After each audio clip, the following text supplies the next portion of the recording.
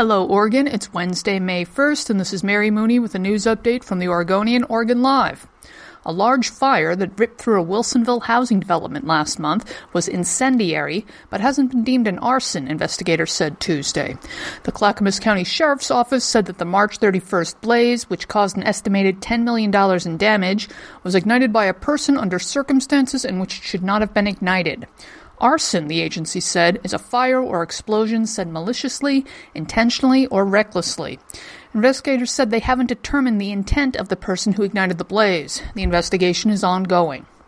In Medford, police shot and killed a cougar after it was spotted repeatedly in daylight hours in a developed area of the city.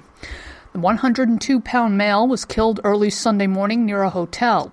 Officials say the decision wasn't made lightly, pointing out that many children and homeless people live in that area, and that the big cat had been seen multiple times in the same area since last week, including near a restaurant, a hotel, and in a park.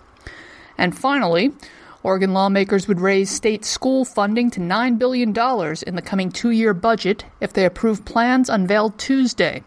That would be $657 million more than the state gave schools in the past 2 years.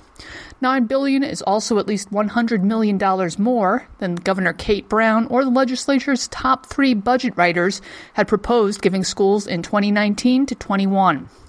Even so, legislative analysts say that would barely be enough to maintain current service levels in Oregon schools. For these and more news stories, pick up today's copy of The Oregonian or head to OregonLive.com.